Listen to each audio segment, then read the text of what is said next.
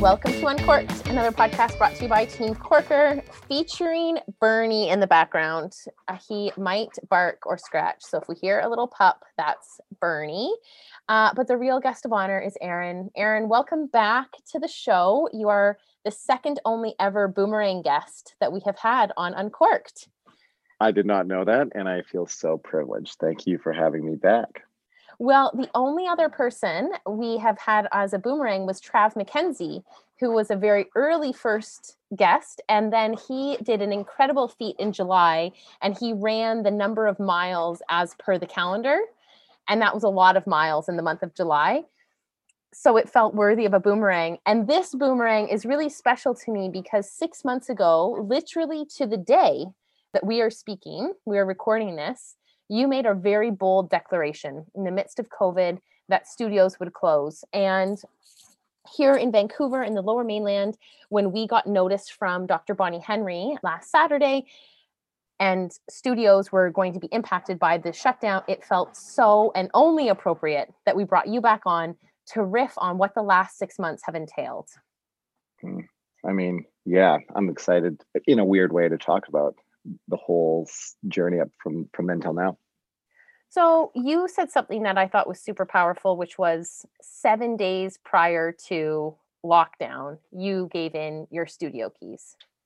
And so Tell me about the journey from 6 months ago on the podcast declaring that studios would be shutting to handing over your keys. Yeah. So Movement 108, the studio I'd been running for 6 years at the time. When we spoke last May, I had been mulling over the idea of, okay, our lease is ending. What does the next few months look like before I give my notice? And I had to give a 3-month period of time before I could just walk away or renegotiate a new lease. And as we, stumbled into a reopening in June and got through 1 month, I had a week away at my cabin just off Vancouver Island. And during that week, I had a really low down time. And I realized that I was starting to make the decision that the studio wasn't going to continue on, that I wasn't going to offer to renew the lease based on a number of factors. And then we made the announcement super early that we would be going through the summer with outdoor classes, and that we'd be wrapping up personal training and those classes in October. And then October 31 handed the keys over to the space, which was just a total trip, emptying that space out. And then 7 days later, our gal Bonnie doing what she thinks is the best call and making sure that people are safe, and that it totally impacts studios where lots of people are congregating to move their bodies and sweat and potentially be spreading COVID. Mm-hmm. Now, in May, when we recorded the podcast, what was the impetus, or what, you so confidently declared that you thought studios, would be shutting, and what was the impetus behind that for you? I think at the time I was thinking really emotionally, and it wasn't based on a numbers game. It wasn't based on my predictions of whether or not my financials were going to work with the studio space or not. It really was. And in listening back to your and I's conversation was, you and I were talking about it. We're like, do we want to be in a physical space around others that we don't know, sweating really hard right now? And you and I, who are familiar and like avid studio goers at the time, were like, no, we don't. And as those conversations got more and more prevalent, that like in my life, I just made this bold assumption that we weren't anywhere near people wanting to go into physical spaces that were no barriers, no control of physical spacing. And then here we are. I think the bottom line for studio owners in Vancouver and beyond has been really hit hard. Yeah.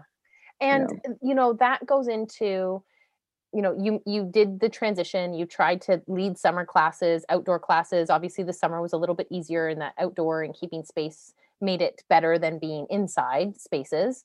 And that happened. Now to the fact of closing a studio and acknowledging that there is mourning. It was a child, it was a dream, it was a goal. And as quickly as we are to say that you were so confident in being able to make the decision, it doesn't mean that it was easy. And I'm just wondering, No. and I know I'm part of having this conversation, Aaron, is because I know that you speak for both yourself and our friends that are running and shutting down studios. And I want to hear about the dark side. Tell me about the closure. Yeah, I'll try and sort of encapsulate my experience, but then also of the trainers and then our community. And I think abruptly in March, the community just was, taken away from everybody. And that was a hard pill to swallow over a few months' time. And then in the reopening efforts, we saw a fraction of our community come back. And with no, like, I wasn't trying to convince anyone. It was like, hey, if you want to come, we're going to do some outdoor stuff. We're not even going to try indoors and just see if that's something that people are interested in. And I think things just changed, and people were adapting their lifestyles. And I think that initial period was really hard on the community that was used to coming into our space. We were averaging over 2,000 visits a month of people in the doors, right? And then in July, for myself, the decision to not renew the lease was really, really challenging. I think it took away, I'd been thinking about it for about 3 months, but it really did take away this fixed thing in my life that I was so dependent on, that I was so used to over the last years to connect with people, but also earn an income and work with great people. And then I think this fall, in the last 2 months, it's a double-edged sword because I've been really sad in the winding up of the space. There's been so many memories I've had. It's been very nostalgic. And nostalgia to me is, very sad that it's over, but happy it happened, and that's been a daily ups and downs experience, to the point now where I handed the keys over. And for some people, it was 7 months ago that Movement 108 closed. And then for some people, it was July when we announced. And for some, it was September when outdoor classes ended. And then for myself and a few others, that ended just 2 weeks ago. So it's been this long, drawn out process. And I've been, excited about the future and largely uncomfortable that entire time. Right. Yeah. Because, there's been so much, in that experience. And anybody who's in a physical space and has a business that they're operating, you're optically trying to be safe. You're following like the law, and you're making sure that you're abiding by what the health authorities are suggesting. And then you also want to have a great customer experience. And those things are really hard and time consuming and challenging to do. And you're trying to not go broke. Yeah, not go bankrupt. It's hard. Totally. Absolutely. A conversation I'm really interested in right now and feels relevant is that around resiliency and how do we become more resilient during this time. And yet also I care so deeply that we don't confuse resiliency for a lack of empathy of the truth. And, one thing I feel very aware of is that quitting is hard. And we think that quitting is easy. It's like, oh, it got hard when I was running my 10K, so I just quit at 8K. And it's like, you know what? When you cross the threshold of quitting being easy, quitting becomes really hard. And I'm curious your thoughts around resiliency right now for yourself. And if you have considered where else in your life quitting has been this hard. Yeah. I think when it comes to a choice to walk away from something, I think making a fully informed choice is something that allows for space into something new. So it's like, I think that's where you start talking to people about whether that's resiliency or just somebody saying, I'm fully aware of how challenging the situation is, and I'm going to walk away from X so I can go into Y. I think that's a great example of resiliency. I think what's hard is when oftentimes when you're in a rut or you're stuck in the mud, it's really hard to imagine what's next when you're just trying to hang on for dear life. And that feeling of, oh, I'm going to quit is so real, And I think it's like when you're in a fight with someone or you're angry with your partner or something, you're like, I can't even imagine what it's like to not be upset with you, But then a day goes by and like, hey, so sorry about that. Now I'm ready to actually talk. I don't know exactly how to answer that question, except that I feel clear about the future, but it doesn't make what's happened in the past any easier. Yes, well said. And Yeah. I think that's a beautiful distinction, that it doesn't make it doesn't make any of it easy. And yet you're clearly pulled to a future that's really beautiful. And you are pulled to, or it sounds like from our conversations, Erin, that you're really unattached to the future now.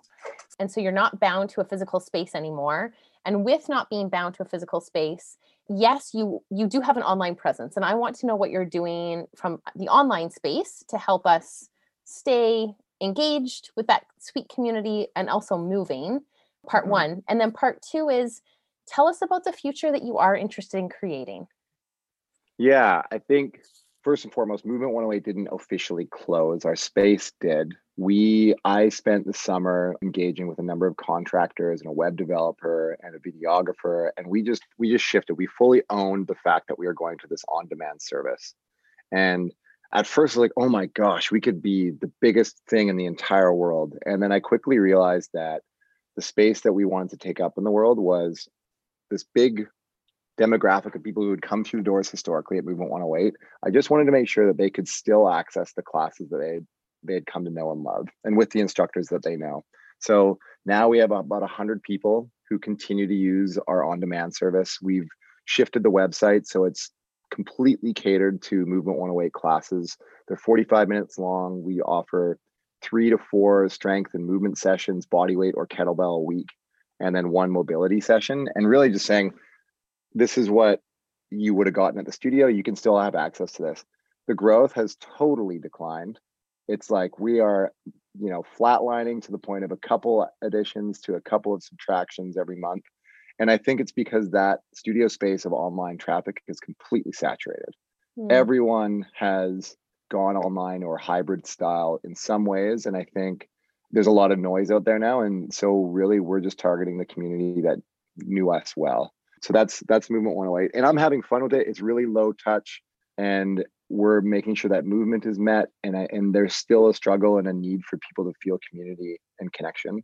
And we're not fulfilling that the same way we used to when we had the in-person studio. So that's what's going on in the Movement 108 space. And then I've touched on it in the past, but Mover, this app that I've been obsessed with for the last 5 years, has continued to grow throughout this year. If somebody listening has never heard about it, it's an exercise prescription app. When you come into it, you do 10 assessments. Out of the assessments, we take all the information that your body is, or you're inputting about your body, and we prescribe movements that are made to improve performance. And we prescribe exercises and workouts that you can functionally perform successfully. So you're never getting something that isn't good for your body.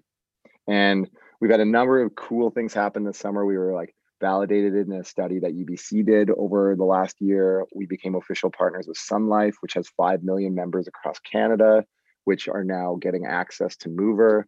We're doing a pilot right now with a school district of 4,000 employees in the States.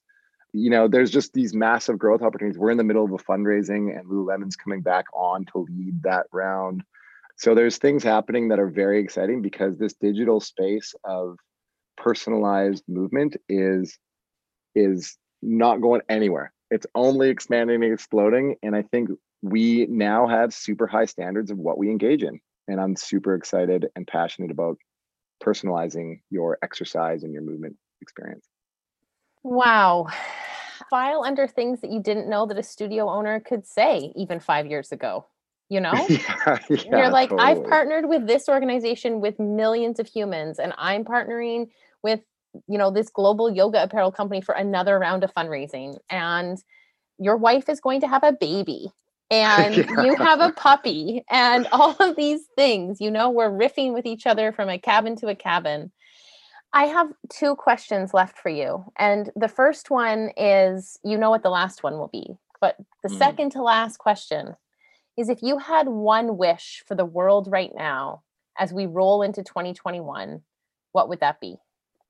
Oh, Steph, we talk a lot about, we're talking about studio specific right now. I think this has been the craziest, wildest year in imagination. There's acts of God happening. There's social and racial inequality that is being put in front of everybody's faces as it should be. There's elections, there's COVID, There's finances changing. I think the reality for most people is that the only thing we can depend on is the next year being very full of uncertainty, and that being a continuation from 2020.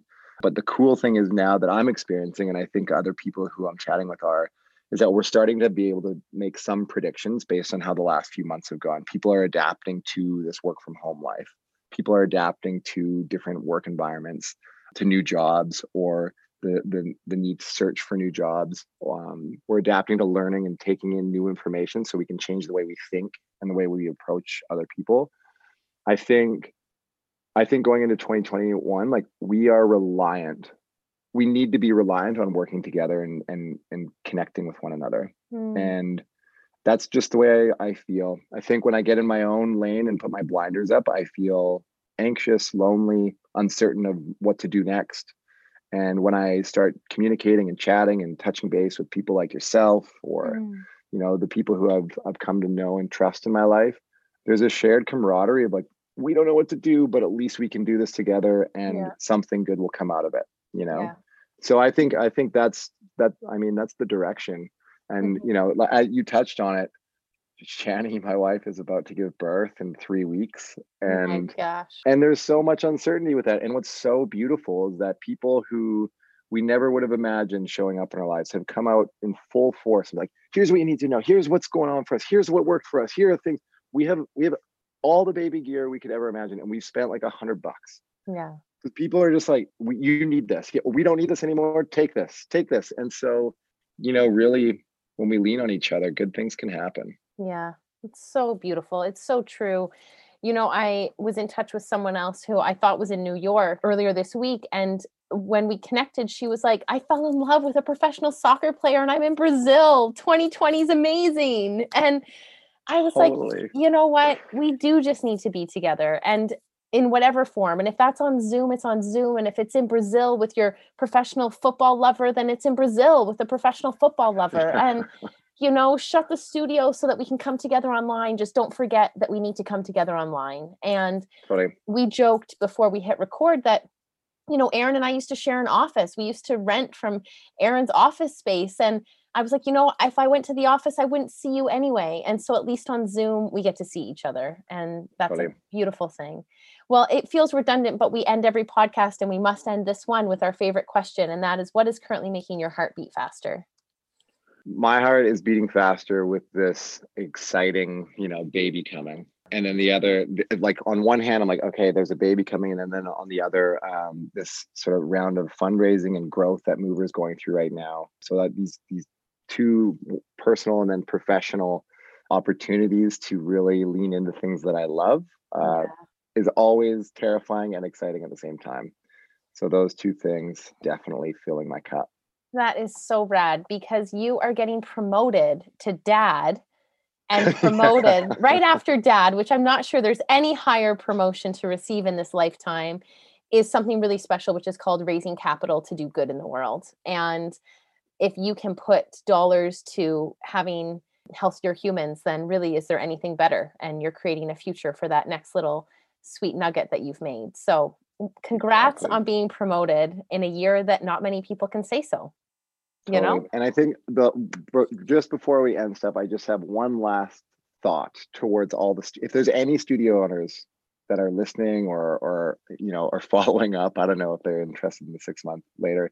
We touched on it right before the call, is that I think anybody who sticks through and perseveres and has that ability to make things work in what is going to be an unpredictable time, I think they're going to come out flourishing when COVID restrictions evolve out, whatever that looks like in the coming months or years. So I hope and I support all those that are still in spaces that are figuring it out. And that's not easy, but obviously I think both you and I can agree that we're behind them and support them.